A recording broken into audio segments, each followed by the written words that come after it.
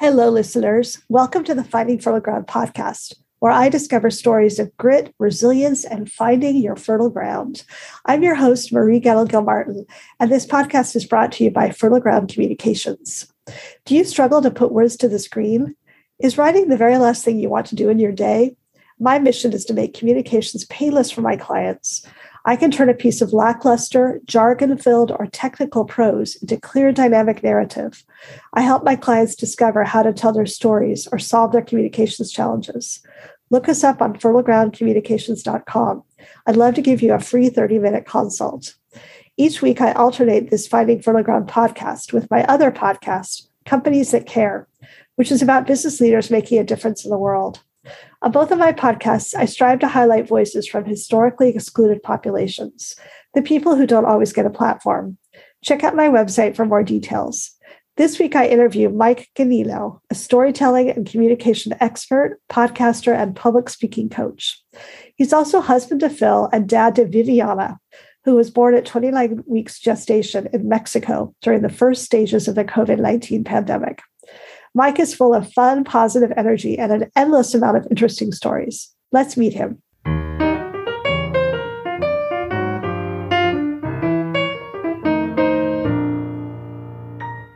Hey, Mike, welcome to the Finding Fertile Ground podcast. It's so great to have you here. Thanks for welcoming me. We met on a business Facebook group, and then you had a preemie and I had a preemie, and I just have been following you ever since. Yeah, we've had all these interesting connection points here for sure. We do. Yeah. So I always start at the beginning with my podcast. I like to hear about people's childhood. So can you tell us about your childhood, where you grew up, and what your childhood and family experiences were like? That is a loaded question. You start off with just the I do. Let's just go deep right I do. here. I love to get into it because I really feel like who we are as people is so much about, what our childhoods were like. Absolutely. It's funny. In the work I do of helping people, on the surface, it's helping people with public speaking and really it's helping them explore and get comfortable with how to express themselves. And that's often rooted in some way they traded their authenticity for attachment as a child. And so how is that bastardized into this adult version of them that feels so trapped? So I totally get how those roots, they run deep. For me, I grew up, my mom and dad were teen parents, and we grew up kind of together in some ways. My mom was so young that in some ways she was my mom, in some ways she was my sister, and we kind of grew up together for the most part. But here in Southern California, living in San Diego County, and then eventually moved around quite a bit and ended up living with my grandparents for a little while in high school. I became diabetic when I was 9 years old. So that taught me a whole lot about, right now a lot of people are talking about self-care. And for me, I was like, I had to learn that at 9 years old because if I didn't do self-care, I was going to have a seizure on the park. Oh my gosh. And so that definitely shaped the way I approach the world and my place in it. And I think probably if there was some common theme to all of it all along was I always kind of believe that if you had the pen, literally, or even just figuratively, if you still had the pen in your hand, then the story wasn't over and you were still writing. And so I don't know, I believe from a really young age that none of it was predestined. I didn't know that being the child of a teen parent had some statistics of how that was supposed to turn out. I didn't know being, growing up really poor had statistics of how I was supposed to turn out, and on and on and on. And so I think that experience shaped me in lots of positive ways as well as probably the negative ones that come along. When you were diagnosed with diabetes, what was that experience like? Did you have a seizure, or how did you find out? No. So for most people, when they're diagnosed as type 1 diabetic, it's that their blood sugar is going to be really high because they haven't been getting insulin that they need. Their pancreas, shut down at whatever point, and they're not getting insulin. So their blood sugar is going to go high, which causes lethargy. It causes weight loss, rapid weight loss. It causes frequent urination, extreme thirst. But the seizures are typically on the other side from low blood sugar, where your brain isn't getting enough glucose to function properly. So mine was really similar. We were moving from Southern California, from San Diego, still Southern California, but the other side of the state over to near Arizona. So my parents got divorced, and my mom and my sister and I were moving from San Diego to over near Lake Havasu City for the folks that know the area. that's like a 6-hour drive through the desert. And so all along, like I was like peeing all the time and just like dehydrated, so thirsty. I started peeing in the bed again, which I hadn't done since I was like a baby. So they thought like maybe I had like a urinary tract infection or something like that. My sister, who was 3 years younger than me, had like little lumps in her throat, like little swollen glands. So they thought like, oh, she's got like some kind of childhood cancer and Mike's fine. Well, she was fine. She just was like, having stress, and that was her body's way of dealing with it. She had like a little something going on. And then they're like, oh, and by the way, like she's going to be fine. He's diabetic and you need to go to the hospital immediately. This was like our small town doctor. We had gone back over to San Diego to get more stuff or something. So we were there. And that's how they told us. And it was like, I don't even know if my mom really knew what diabetes was. And this was, type 1 diabetes. And so I don't think we knew at the time what to expect or what it meant. Yeah. And how it would affect you the rest of your life, probably, huh? Yeah. I mean, we drove from the little town we lived in San Diego down to the other town where the bigger hospital was. They checked us in and everything. And I was there for like a week or so. And I just, I always was like a really good, studious kid. I always wanted to like make everyone happy and I tried to be pretty likable. And so in the hospital, it was just like, all right, what do I need to learn? And what am I gathering here? What's the information I need to know here? And I think even then didn't really realize like, what is this going to be like for the rest of my life? Oh, yeah. So when you were poor, did you kind of know you were poor or not really? Everyone was. We didn't live in like a fancy town. So like it was the idea of like, well, some people are really rich and they have houses on a hill and the beach. And then some people are not. And so that was my understanding of it. It was really after my parents got divorced that we were like really, really, really in bad straits.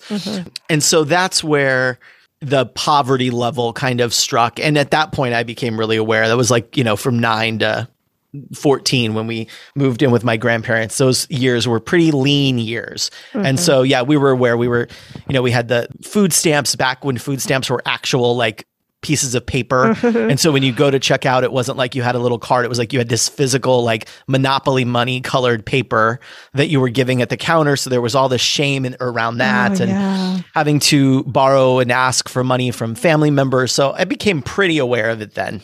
The two things that I've noticed in the last 3 or 4 years to kind of destigmatize those types of things is that our library took away late fees, which is amazing. I never really even thought about it until they made that announcement.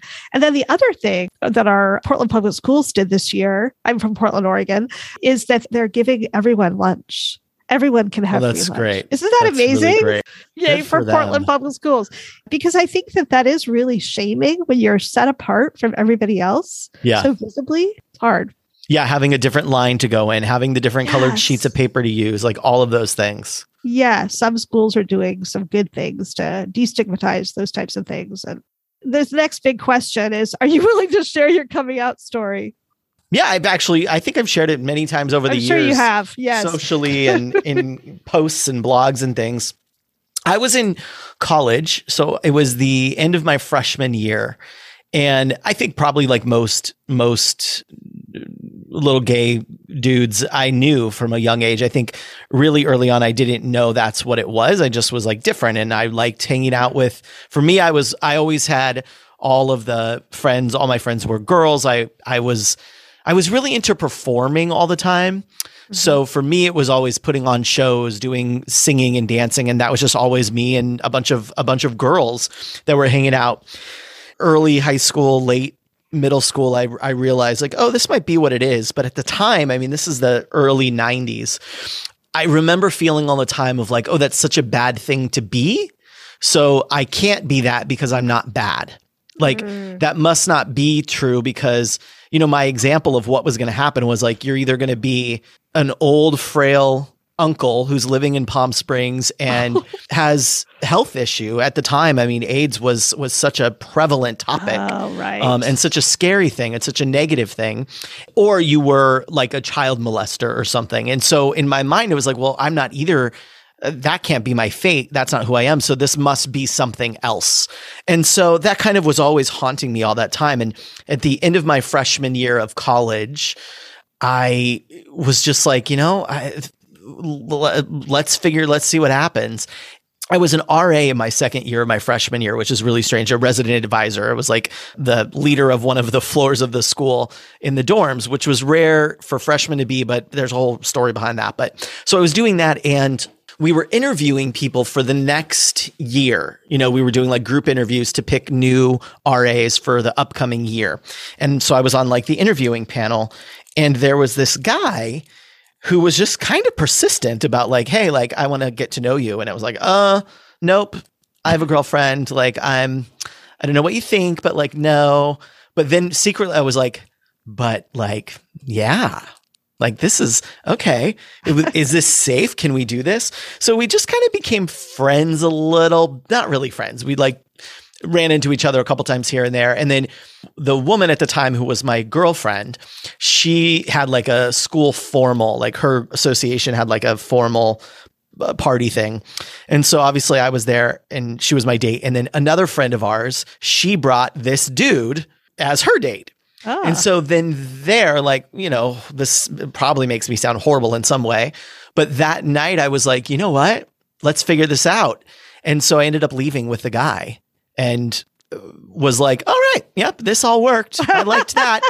And so that became my first boyfriend. I broke up with the girl, which was a whole big drama because we were kind of like the college sweethearts, you know, this attractive, busy, well-known couple. So there was a whole bunch of drama there. And I ended up dating this guy for a while. He was my first boyfriend. And there was a whole bunch of drama there, of course, too. Maybe I'm the drama. Maybe that's the story. But yeah. And so after that, I ended up, you know, like the next day, I told my friends, I was like, hey, so yeah, this happened. So yep, this is what I'm doing now.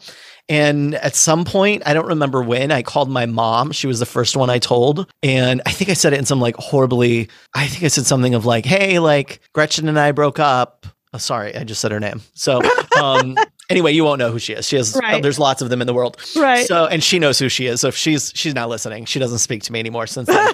So, right. I don't blame her. Matter. But so she said, you know, I said, oh, I broke up with her. And she's like, oh no, what happened? I was like, she had the wrong attachment. So my mom was like, what? And it was like, what a weird way to say it. But I just couldn't say the words like, I love it. I'm gay at the time. So I eventually did in that call. And then other family members found out and on and on and on and on. How did your mom react? I think she was like surprised. I don't know. She was fine. She wasn't like, I hate you, I disown you. I think she was just like, okay. Cause like, you know, I had all those years of coming to terms with it myself. And this is the first time it was being put on her plate to deal with. So she was fine and supportive and loving. Then I think she asked if she could tell my grandparents, or somehow my grandparents found out, who were the ones that I had been living with throughout high school. And my grandma sent me like a box of like a care package, like chicken soup. Oh my gosh. That's so cute. And that, but it wasn't like, oh, take care of you. It was like, it wasn't like a celebrate. Oh, I see. It wasn't like a congratulations care package. No. It was like, oh. It was very much that line back then of, we support you and we love you. We don't support that. And so like, you're welcome here anytime. This is your home, but like your friend is not. Oh, love the sinner, hate the sin sort of thing. Yeah. And so I was just like, well, you know, I got really rebellious then and was like, well, fine, I'm never coming back. Mm-hmm. So eventually that changed. And my grandma now would be like marching in a pride parade if she could. So. Oh, that's cool. I'm glad she came around. I see a lot of hope in the younger generation now. I feel like, you know, the queer lifestyle is so much more normalized in what I see in my children. Yeah. I don't know if you've observed that or not, but I'm sure you will as your child gets older. It's so often such an interesting thing of like, because it's natural for us to develop identities for other people, you know, and our view of them and who they are and what the world is like for them. And so, but that's not always accurate. And so when we're presented with that, it's an opportunity to change and grow, but it's still being presented with new information, you know? I mean, I think it's always going to be a shock for someone. Well, not always. I mean, often if they have any kind of gaydar, I've had a few friends whose children have come out to them as trans, and a couple of them have leveled with me and have said, I don't like the way I reacted. It came as a shock to them and they didn't quite know. I think that is kind of the new tough coming out for parents in a way, because it's everything that they imagine their child to be is changed. So, yeah. And I think the worry, right? The like, ooh, yes, like right. The fear of the rest of the world. And it's hard because in that moment, sometimes what the kid needs most is to not feel that fear in their own home. Yes, exactly. I interviewed a person in the UK. They actually have a guide for people when they come, to help families when they have somebody come out as trans, because trans are non-binary, because we need to be prepared for something like, especially as parents, we need to be prepared for something like that. So we do react in a loving way, and completely unconditionally loving. Yeah. So probably the way that I've raised my children, I mean, they're just around a lot of queer people, so it's completely normal. But I would like to think that, the younger generation, the needle is tipping a little bit more, It's interesting. I've had this conversation with a lot of people because I saw someone, a gay man once say, like someone, my age or older, say, kids today, it's just so different. It's so much easier. They don't have to come out. And I think the challenge to that is that even if societally we get to a place where everyone is super supportive, even if in your own home. I shared this coming out story mine one time in social, and somebody said like, if you were my son, like, if my son came to me and told me this, I would just be like, well, where's your person? Bring him in for a sandwich. And I was like, yeah, this isn't about that so much, because like, even if you're the most loving, warm home, we still live in a world where like your own parents who brought you in likely were a heterosexual couple. Mm-hmm. So you automatically are different than the people in your family. Right. You automatically, even if they're the most loving, supportive family, we live in a society where a lot of what you'll see in media is not even negative depictions of gay people, but just so many straight people, that even if everyone was super supportive, we're still steeped in a world where every book that we read academically, until that changes a lot. So I think we've got a long way to go, but it definitely is. There's more and more support for sure. Yes. And I think that, living in a liberal city makes a difference too. I mean, I looked at my high schooler's sex ed book, a few years ago, and I was really pleased with what I saw. But he's in a liberal bubble as well. So. Well, and that's part of like when we've thought about, because we live in Los Angeles, and we've talked about like my husband recently, he like kind of did early retirement in a way. Oh, really? Until he does his next fun project. Yeah. Yeah. And so we're like, I teach my public speaking and my work from anywhere. I can run my business from anywhere. So we've talked about like, if we don't have to live in LA, where would we go? And it's really interesting that the idea of not only looking at states where the state legislation is more inclusive, but also places where my daughter might not be the only kid in school with gay parents is important to us. Right. So, and that's a really hard data to find, by the way, is like, where are the cities with the most gay parents of children? That's a really hard data to find. But is it really? But yeah, it's like mostly been like random blogs and things. So really, when you look at those two things, the state legislation, and then like where might there be a higher proportion of LGBTQ parents so that she's not the only one with two dads, it really limits the places where we can kind of safely live. Well, you might want to look into Portland, because there are a lot here. Yeah. Where we love is Salem. We would love to live in Salem. No, don't go to Salem. Why? You don't love Salem? Salem is not going to be happy when they hear this. I know. What I understand and what I've learned in the last few years, it's really racist. Oh, yeah. Okay, that could be. I don't know how queer friendly it is, but it's really racist. And actually, I interviewed a woman on my podcast, Amira Stanley, whose husband's trans, and she's Black, he's white, and it's really been a very difficult place for them to live. So my eyes have been open as a white person about how racist it is. And I think that it's also gotten way worse, obviously, the last few years. Sure. And it's also, being the capital, there are a lot of, I think it's called Timber Unity. All these like former forestry people or loggers come out to protest at the Capitol. And it's like anti-masking, all of that kind of stuff. It's gotten really bad. So that's why I would say I would not think they Salem. rank highest in the HRC's. They rank highest in Oregon in HRC for the most LGBTQ friendly policies and inclusivity. Yeah. Higher than Portland. I wonder if it's because of the state of Oregon. It's probably because it's a capital. Maybe state employees. Maybe? Could be. Yeah, could be. Yeah, the HRC one is the one I typically look at. But again, it's looking at one view, not also looking at all inclusivity measures, but just that one view. And a lot of it looks at like amount of companies with insurance, health insurance, things. It looks at things like that. Yeah, isn't that interesting? But number one, higher than Portland. I'm really surprised by that. Yeah. And that's why I would just wonder about how much of that involves the state Yeah. Because of being the state capital. I don't know. Could be, yeah. Our current governor is bisexual, and so I think that we have pretty liberal state policies too. So yeah, it could be. Yeah, but I think that just in Portland, I just know a ton of LGBTQ parents. So that's how my kids were raised. We actually had my oldest son, the preemie, in a preschool. It was a co-op preschool that had a diversity curriculum. So I love it. Anti-bias, it's called, anti-bias curriculum. And there were a number of gay parents there as well. So yeah, you should check it out. I love it. So let's talk about your journey with Viviana. You're the first gay dad with a preemie I've spoken to, I think. I know a number of gay moms who have preemies, but not gay dads. So tell us your story. Well, it was wild. When we're looking at having a baby, growing the family beyond my husband and I and a couple of dogs, we were for a while went through looking at adoption, looking at all the different choices out there, and ended up with surrogacy. And so we did international surrogacy. It was significantly cheaper to do it. And so we did international surrogacy. So Phil is Viviana's biological father. And then we found we used an egg bank for the egg donor. So which was really I'm working on a one person show called Daddy Issues that goes from my daddy issues growing up to then later on becoming a dad. And I wrote this really funny scene about us being two gay men who the last time either one of us dated women, there were no apps or anything like that. It was so long ago.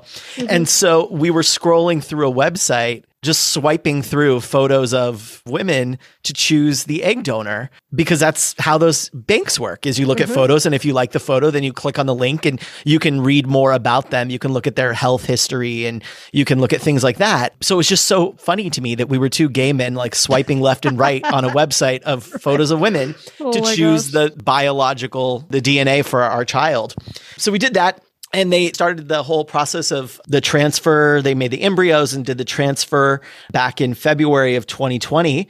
And of course, then a month later, the whole world really was shook and we had a baby. So the weekend that everything was locked down here in LA for the first time was the weekend they messaged and said, hey, it took. The transfer took. And it was all right, well, okay. Hopefully this whole COVID thing is over in a couple weeks, they said it would be. We all thought it would be, yeah. So then we were the, parents of a baby that was being cared for by a surrogate in a foreign country during a global pandemic. And they called us in July, the end of July, and said, hey, by the way, the surrogate's having some health issues. She's having high blood pressure. There was some spotting, some bleeding. So we're going to watch it. And then a week later, they're like, hey, you should probably come.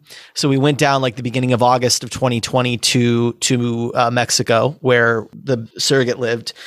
And we were there about a week. And a week later, she had preeclampsia. So a week later, the Viviana was born. And she was almost 29 weeks. So 28 weeks and 5 days she was born. She was 2.5 pounds, super teeny tiny.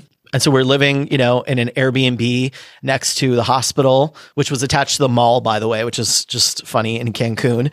The fancy hospital is the tourist hospital is attached to the shopping mall. And so her very first set of diapers, we had to supply everything at the hospital in Mexico. So we had to get diapers and lotion and everything. And so her very first diaper came from the Mexican version of Nordstrom, essentially. Oh my God. Because it was at the mall. And we were where can we go? We don't, we weren't feeling comfortable taking taxis or Ubers or Lyfts to go to Walmart. And so we're where do we go? And I don't know why we didn't think of going across the street to the grocery store we'd been using for groceries, but we went to the mall and she got Nordstrom diapers. So we were in Mexico for about 3 weeks with her. And then she was transferred via private neonatal flight, her private little jet. She and Phil left Cancun and transferred to LA. And then she spent 3 more weeks in the NICU here. What a story. Wild, right? So it's so funny. We just got her. So she got a passport back then because we had to get a passport for her to fly into the US. So we got an emergency passport at the consulate in Cancun. That's only good for a year. It's an emergency passport from the consulate. They're only good for a year. You have to get a new one. But it was funny because they said, oh, you just take the baby and get a photo and bring the baby with you. And I was like, the baby's in an incubator and the baby definitely can't have her photo taken anywhere. So can I just take a photo on my iPhone and print it out? And they were like, oh yeah, that's fine. So her very first passport that we still have The photo was her with like her little breathing tubes in the NICU, this little tiny baby. But we just got her new one this week. We just got her updated one, and the photo is from a couple weeks ago, and she's looking great. And so now we're ready to travel again. Oh my gosh, she's just adorable. You know, what I always think when I look at pictures of her, it reminds me so much of my 24-weeker, because I really feel like preemies are born with this innate wisdom and maturity and awareness of the value of life. And they often, I don't know, it's like a wisdom beyond their years. And that's what I see when I look at Viviana. Yeah. You know, what's so funny is someone just said that this week. Phil takes her to like a little Parent and Me class. So it's like out in a park with a bunch of, a couple other kids. And it's run by one of the Waldorf schools here. And they were doing a session, and they said just watch your child peacefully for, we're just going to do that for a couple moments. And then afterwards, the lady that was teaching was like, yeah, I was observing 2 children, and named one of the other ones. And then Viviana was the other one. And she just seems really wise. So we've actually heard that from quite a few people. So who knows? She's an old soul. Yeah, totally. And, it's interesting because when my son was young, he was probably 1 or 2, we met 2 different psychics. And I mean, like in social engagements, we didn't go to a psychic, but they both of them said something. I can't remember exactly what they said, but something along the lines of, this person is going to inspire people and is going to do something amazing with this life. It's like, oh, wow. It's like, I'll take it. Yeah, exactly. So did you speak Spanish? Yeah, I do. Yeah. Oh, that probably helped a lot. Oh my gosh. Yeah, it did help a lot. It helped a lot in the hospital for sure, talking to the doctors and stuff. But like the neonatologist, we really lucked out. The neonatologist that we had, it's a married couple, and they were the like presidents of the like America's Association of Neonatologists for several years. Oh, good. So they were just like the best of the best, really. Better care than we would have gotten in the US, honestly. Really? And how did it feel as a gay couple in Mexico? I mean, did they treat you just the same as everybody else? Yeah, it was pretty easy breezy there. I think that the agency that we worked with, and so thus the hospital where the baby was born, I think they tend to work with gay couples. So I think that system was used to it. But yeah, we didn't really have I didn't really feel at all awkward. And I mean, it was Cancun, and Cancun is pretty like, it's such a global travel destination. So outside of the hospital, everywhere you went, I mean, we weren't a novelty to anybody. How did the NICU differ between Mexico and the US?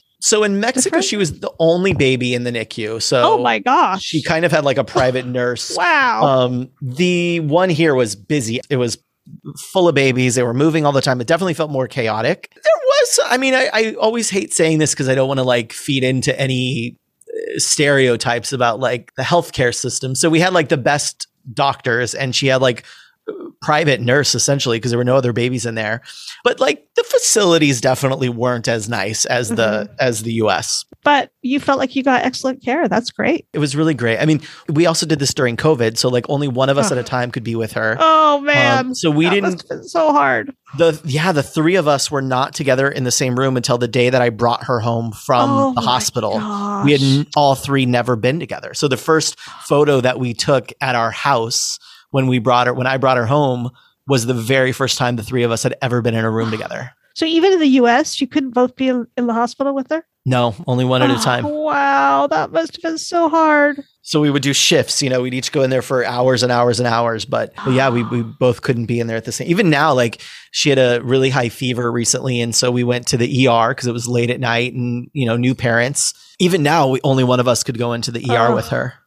That's so hard when you can't support each other, because I feel like a NICU stay really can make or break a relationship, and in our case, I felt like it really strengthened our relationship, but I can't imagine going through that alone. I mean, I know that there are single parents out there who deal with this as well, but I can't imagine going through that alone. Wow. A close family friend, she's an author of multiple books. She's an RN, parenting books and such. And she was saying like the like parental stress, like essentially that like, she's like, you guys are probably both going through PTSD right now while trying to do this and being like alone in the room. She's like, that's a lot. It is a lot. I mean, and really at the time, we're just trying to get through. Yeah. I mean, it's so much to be a NICU parent, no matter what anyway. Right. Yeah. And then to do it on your own. And then during COVID. Yeah. That you had quite a lot piled on you. So how is she doing now? Tell us. She's great. She's rocking and thriving. And, it's like that story that I've heard about so many little preemies, including your little guy. She's just thriving and you never know. And she's loving life. Awesome. Did she have a hard adjustment when you brought her home? No, I mean, she was still so small because, it's all corporate medicine these days. So it was like, how quickly could she get out of there? Right. So she was like 4.5 pounds when I brought her home. She was still like a month before her due date. So we brought her home like 4 or 5 weeks before her actual due date, which is today, by the way. Her original due date was today. Oh, wow. Yeah. So it's like, I don't know, we're celebrating it as the second birthday, I think. Yeah. So we brought her home like a little over a month earlier than that even. So she was still like 4.5 pounds. She was so tiny. She was pretty easy. Yeah, because I remember hearing that a lot of preemies, especially early preemies, are really fussy when they get home and they have a really hard time. But ours was he was a high-tech baby. He came home on oxygen and he was hooked to a laptop because he was on a medical study. They were trying to determine whether giving extra oxygen would arrest ROP, retinopathy of prematurity. Yep. And so he was hooked to a laptop and an apnea monitor and oxygen. So for the first month, he was hooked up all the time, except for when we took him on walks with a little oxygen monitor. So an oxygen tank. But he was always really like a little Buddha baby. He was really calm and, peaceful. And so I think we lucked out, Mike. I think so. It's certainly nothing I did, Well, I'm sure that being phenomenal parents has a lot to do with it as well. So, yeah. Oh, I think everyone tries. Everyone tries. I've had beloved nurses would say to us, like, he survived because you were there every day and you believed him. And I thought, oh, no, that's bullshit, because I know a lot of people whose children died. And, it has a lot to do with luck. And yes, we were there for him. And I do want to believe our faith in him and our hope helped things, but I think it's really probably bullshit. So many people really believed and prayed so hard over their babies and they didn't make it. So yeah, I agree. Well, I'm so glad. Congratulations. And are you thinking about having more? Or are you done? I am good. You're good. Yeah. Phil is like let's do another. Let's continue. And I'm good. So we'll see. Yeah. Well, and having gone through this with your first child, it's like it took us a while before we decided to have any more. You just don't know what with developmental issues too. And so, you'll know if the need strikes you to have another. You'll know. Yeah. Yes. Yeah. So let's talk a little bit about your career journey and how you have found your fertile ground in your life career. Oh my gosh. How have I? How have I? You've done a lot of things. I went on your LinkedIn and you've been involved in a lot of companies and you've done a lot of really interesting things in your life. It's interesting, actually. This kind of goes full circle back to the beginning of our conversation around diabetes. Mm-hmm. So early on, I ended up leaving college. I left college and was like, kind of finding myself a little bit and ended up living in Chicago. I got a job as a flight attendant. And I ended up being in Chicago. That's where I got based. And so I was auditioning and I was taking classes and acting classes and doing commercials and working as a flight attendant at the same time. And 9/11 happened and then I got furloughed. And so I didn't have that job. And I was like, okay, well, I got to get a job to pay the bills. And I thought maybe I'll go back to like waiting tables or bartending and I can audition more on the side. But I had to have a job with insurance because of the diabetes. Yeah. So I got a job as like a manager at like a sandwich shop and liked it and was successful there. So I continued auditioning, acting, doing shows on the side, but I couldn't do that full time. I couldn't go full time into acting because I had this very expensive insulin habit. Oh. And so I started working in this little sandwich shop, Potbelly sandwich shop. And so I started working there when they had just 7 locations. I ended up staying for 7 years and becoming the director of new store opening training, heading up a bunch of teams, growing the corporate Potbelly University. And I left, they had like 200 locations or so. So I had been there for a really long time, was much more successful at that than I was at the acting because I couldn't put my full self into it because I needed health insurance. This is long before the Affordable Care Act here in the United States. So that led me to this really successful career. On the restaurant side of things, I went on to become a sommelier and a wine educator, then eventually a director of operations, then the head of HR, then was a partner in a restaurant group. And we sold that to a private equity firm. And I decided to just leave, take the cash and leave. And so that's when I moved from Chicago, my husband and I, to LA. And we had the money, and Affordable Care Act had just happened. So we had the money and the ability to have health insurance to chase some of the other things we were interested in. So that's when I started doing some more work. I started working on like TV interests and started consulting, and then consulting led to leading workshops, which led to speaking. And then speaking, I initially was speaking at a lot of like retail, restaurant, hospitality, hotel, spa industry events and clients, talking about building a great brand and that kind of thing. And one of the clients there reached out to me and said, "Hey, we want to have you back next year for our event, in the next few months or whatever." And I said, "Oh, cool. Yeah, you guys probably have a lot of turnover because that industry has so much turnover. So it's going to be new people, let's talk." It's like, "No, we don't want you to speak." And I thought, okay, well, you're not the first people to tell me that you'll pay me to shut up. I've heard that before. Once an actor, always an actor, right? And so she said, "What we want you to do, last year you spoke and all of our people remembered the message and it was so meaningful. They were talking about your ideas and about how to bring their stories to life in their company culture. And we need them to feel that way about the things our executives are presenting, because they don't remember anything they're presenting and they need this information. So what we want you to do is to coach our executive team and help them put their speeches together." And so that's how I started. I did that and I was like, this is it. This was finally the fertile ground where I was like, oh, this is what I'm supposed to be doing, is helping people with really great ideas make sure those ideas find their own fertile ground. And that's going to be through the power of storytelling and being able to communicate your ideas from a stage or a screen.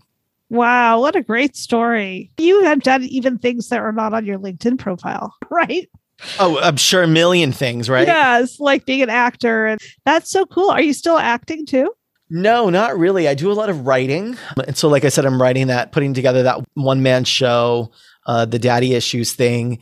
I mean, I really focus all of my work into the work I do with my speaking clients and my storytelling clients. Do you miss anything about the corporate world? It's such a different thing. I was working with a new client recently, and she was talking about the work she does around burnout. And, so much of the idea of burnout right now or healing or creativity is kind of encouraging people to quit their job and go do their own thing. And she was saying that like her take is do this work so that no matter where you're working, you're fulfilled and happy. Because, and we were talking about it, most people should not be entrepreneurs. It's right.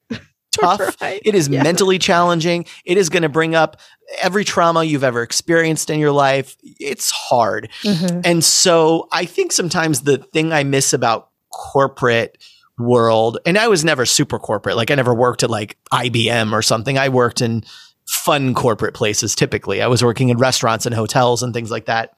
Sometimes it is lonely where you're like, okay, I have to sit down and like, I have to think of like, and I have help here and there, but I don't have someone to sit down and be like, let's talk about like content strategy and like interesting blog articles. So it's a lot of alone time that I wasn't used to spending. So the time where I'm teaching or I'm coaching or I'm leading a session or teaching a masterclass, that is all in my wheelhouse and I love it. The rest of the times it can be a little bit lonely to be like, I'm sitting here today thinking of next quarter's blog posts. Right. So I do miss that. Exactly. Yeah. I was telling a friend the other day who works for a major global corporation and is thinking about possibly becoming a consultant. And I suggested to her the other day, like, if you have somebody who also is interested in leaving and doing their own thing, partner up with them, because I feel like that as well. I mean, I think you and I are both probably extroverts. So it can be a little bit lonely at times not to have people to bounce ideas off of. Yeah. So you wrote a book called Company Culture for Dummies. I'm just curious. Because when you see that somebody's written that type of book, I've done a lot of writing around toxic workplace environments. I've had a lot of really positive workplace experiences as well as toxic ones. I was just curious, what caused you to write that book? Was it that you had seen good and bad? Yes, I have seen both from all angles, from especially so many of the restaurant places I was in over the years were startups. There's a lot of unhealthy male entrepreneurs out there who create pretty toxic places, and the restaurant industry can be that way. we're seeing a lot of the stories of the misogyny and the things that happen, the power play there. But for me, I mean, if I'm being honest, the book deal came because somebody reached out to somebody else to write a book from the Dummies series, because it's Wiley is the publisher. They're the big publisher, Wiley. They do a lot of business books. They had reached out to someone else that I was doing work with here and there and asked him to do a book. And he's like, I'm not really interested in that book, but maybe you should reach out to Mike. He would be great for a topic. And so she came to me, the editor, the acquisitions editor from Wiley came to me with a different For Dummies book. And I said, at the time I was mostly teaching company culture storytelling, like storytelling for leadership in organizations. And so I said, well, I know that my job is going to be to sell the book. And it's going to be easier for me to sell the book if it's a topic that I talk about because I can bundle it with gigs. So the thing she wanted me to write a book about, I was like, I don't think I couldn't sell that as much. Now I could. If she came back to me now, I could sell the heck out of that book. But at the time I was like, and so I was like, how do I do something with this? It's an evergreen book. This book is going to be on shelves in 20 years. So I thought, I want to write a book for them. Let me look. So I looked up and I was like, wait, they don't have a company culture book in the Dummies series? They got like everything. So I quickly said, hey, y'all should have a company culture book. I see you don't. Here's, the amount of Google searches, YouTube videos, like you should have a book on this and I'm the person to write it. So if you're interested, let me know. She said, yeah, let's do it. Write the book. And I didn't have to write a proposal. I didn't have to send a writing sample. Wow. She just said, sure, yeah, write the book. And 6 months later, we put it out. How cool is that? Pretty cool. So what would you advise other people who want to find their fertile ground in their career path? One of the things I think is really interesting is, for me, I kept getting promoted because I was good at something and I got to do the next thing after it. And I remember feeling many times that I was no longer doing the thing I liked to do because, I was a trainer and I loved teaching way back in my early days at Potbelly Sandwich Shop. I loved teaching. I loved having workshops and I loved getting people together and I loved those experiences of teaching that way. And I got promoted to then be the manager of the other trainers and then the director of the other managers of the trainers. And I remember somewhere along the way, like pretty far along the way, being like, I don't actually do any of the stuff I loved doing before. And I think it's really natural when we're in those environments, even as an entrepreneur, to say, oh, I'm good at this thing. And now I'm going to build a whole business and have a team under me.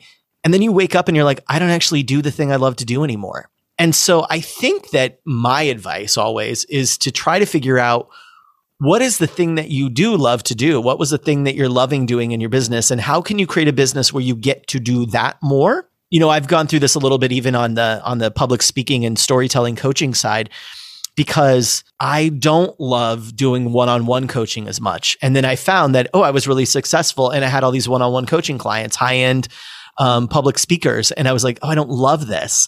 I want to figure out how to teach masterclasses and do group teaching. And I don't necessarily want to have like a bunch of courses where I don't ever interact with them. I love teaching. I love helping someone, having someone in front of me and helping them reach the next level of their self-expression and having them have witnesses to that from people in the audience of that session. And I think that we just tend to get promoted and promote ourselves to the next job because it seems like the next logical rung on the ladder. And often we don't stop and ask ourselves, is this really what I love to do? And I think if we do stop and ask ourselves that, we can usually find a way to reorganize our jobs or reorganize our businesses to do the thing that we are geniusly. I don't believe in this like, there's the hero's journey and we're supposed to do something heroic. And then we look at it and we say, well, I'm not heroic. I don't have a hero's journey. What I really believe in is the genius myth. We all are genius. We all have genius inside of us that we are uniquely here to express and share. And when we can figure what that is, that's the thing we should double down on. I love it. Great advice. And I think that with entrepreneurs like me, who are multi-passionate, to use a famous person's adjective, it's hard for us to really narrow down to what we really love to do. I feel like when I started my business, I was like, I could do this, I could do that. I mean, I have 30 years experience in the corporate world, so I've done a lot of different things. And I'm at a place in my career where I need to really narrow my focus and say, this is what I love best, kind of like what you did with, I love to teach masterclasses, webinars. So really helpful. Tell listeners about your podcast. Oh, my show is called The Mic Drop Moment. We talk about public speaking. We talk about self-expression. I don't really do a lot of like the public speaking, like, here are the 5 ways you should hold your hands to deliver a message and be persuasive. I really believe the most dynamic, can't take your eyes off them public speakers who become people's irrational favorites, to borrow an idea from my friend Jay Acunzo, that it's the ones who are the most self-expressed, the ones who are sharing the stories that help make sense of the things we're experiencing. And so that's what the show's about, the mic drop moment. Some episodes are just me and some are with really cool guests. Love it. I look forward to catching up on those. And I love that name. That is just brilliant. It's fun, right? Yeah. Yes, it's wonderful. My husband's name is Mike. I'm going to be telling him about your podcast. Oh, I love it. He can start using that term. And we didn't even really go far. My group program that people join and we go through is called the Mic Drop Method. So I'm not that original. I keep it pretty easy. I love it. So my final question is there a story of grit and resilience and finding one's fertile ground that has been an inspiration for you in your life? There's so many. I find such inspiration in so many people's work and their creative expression. You know, people like my friend Ash Amberjay, who runs the Middle Finger Project and wrote a fabulous book called The Middle Finger Project. I've read that. Oh, she's great. She's one of my dear friends and she's just fabulous. My friend Erin King, who wrote You're Kind of a Big Deal. Same thing with her. There's so many examples like that for me. But I think if I were to pick one right now, I would say it is my mom. You know, we went and lived with my grandparents, like I said, and my mom stayed behind with the man she was married to at the time, who was just emotionally, mentally, physically abusive and tore down, ate up her self-esteem and her self-worth. And at some point, she finally, with nothing to her name, no money, nothing, a truck that was like broken down, finally drove herself from Iowa to California, where my grandmother was, with nothing, because she thought there's got to be more than this, and, you know, slept in between trucks at the truck stop to try to be safe on the way here, and just restarted her life because she knew there had to be more than that. And she's still climbing her way towards that and still chasing that idea for herself. And that is fertile ground to me. I remember seeing the pictures when she came to meet Viviana for the first time. So wonderful. Yeah, that was really special. Oh my gosh. What's her name? Melinda. Melinda. Shout out to Melinda. Wonderful. Shout out to Melinda. Shout out to Melinda. Love you, Mom. Have you been watching or reading that story Made? Yeah, we've talked quite a bit about that together. Yeah, I read the book, kind of similar story. Very inspiring.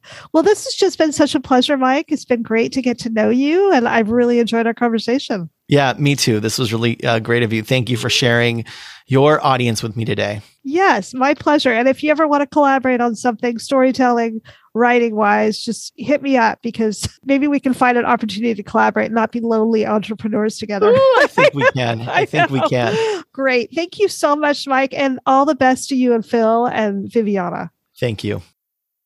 I loved hearing Mike's life story, and I hope you did too. You can see photos and learn more about Mike at www.fertilegroundcommunications.com. Look for the Finding Fertile Ground podcast tab.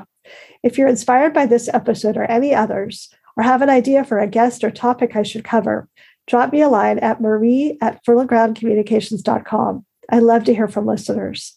Thanks for listening to the Finding Fertile Ground podcast. If you like today's episode, please subscribe and leave a review.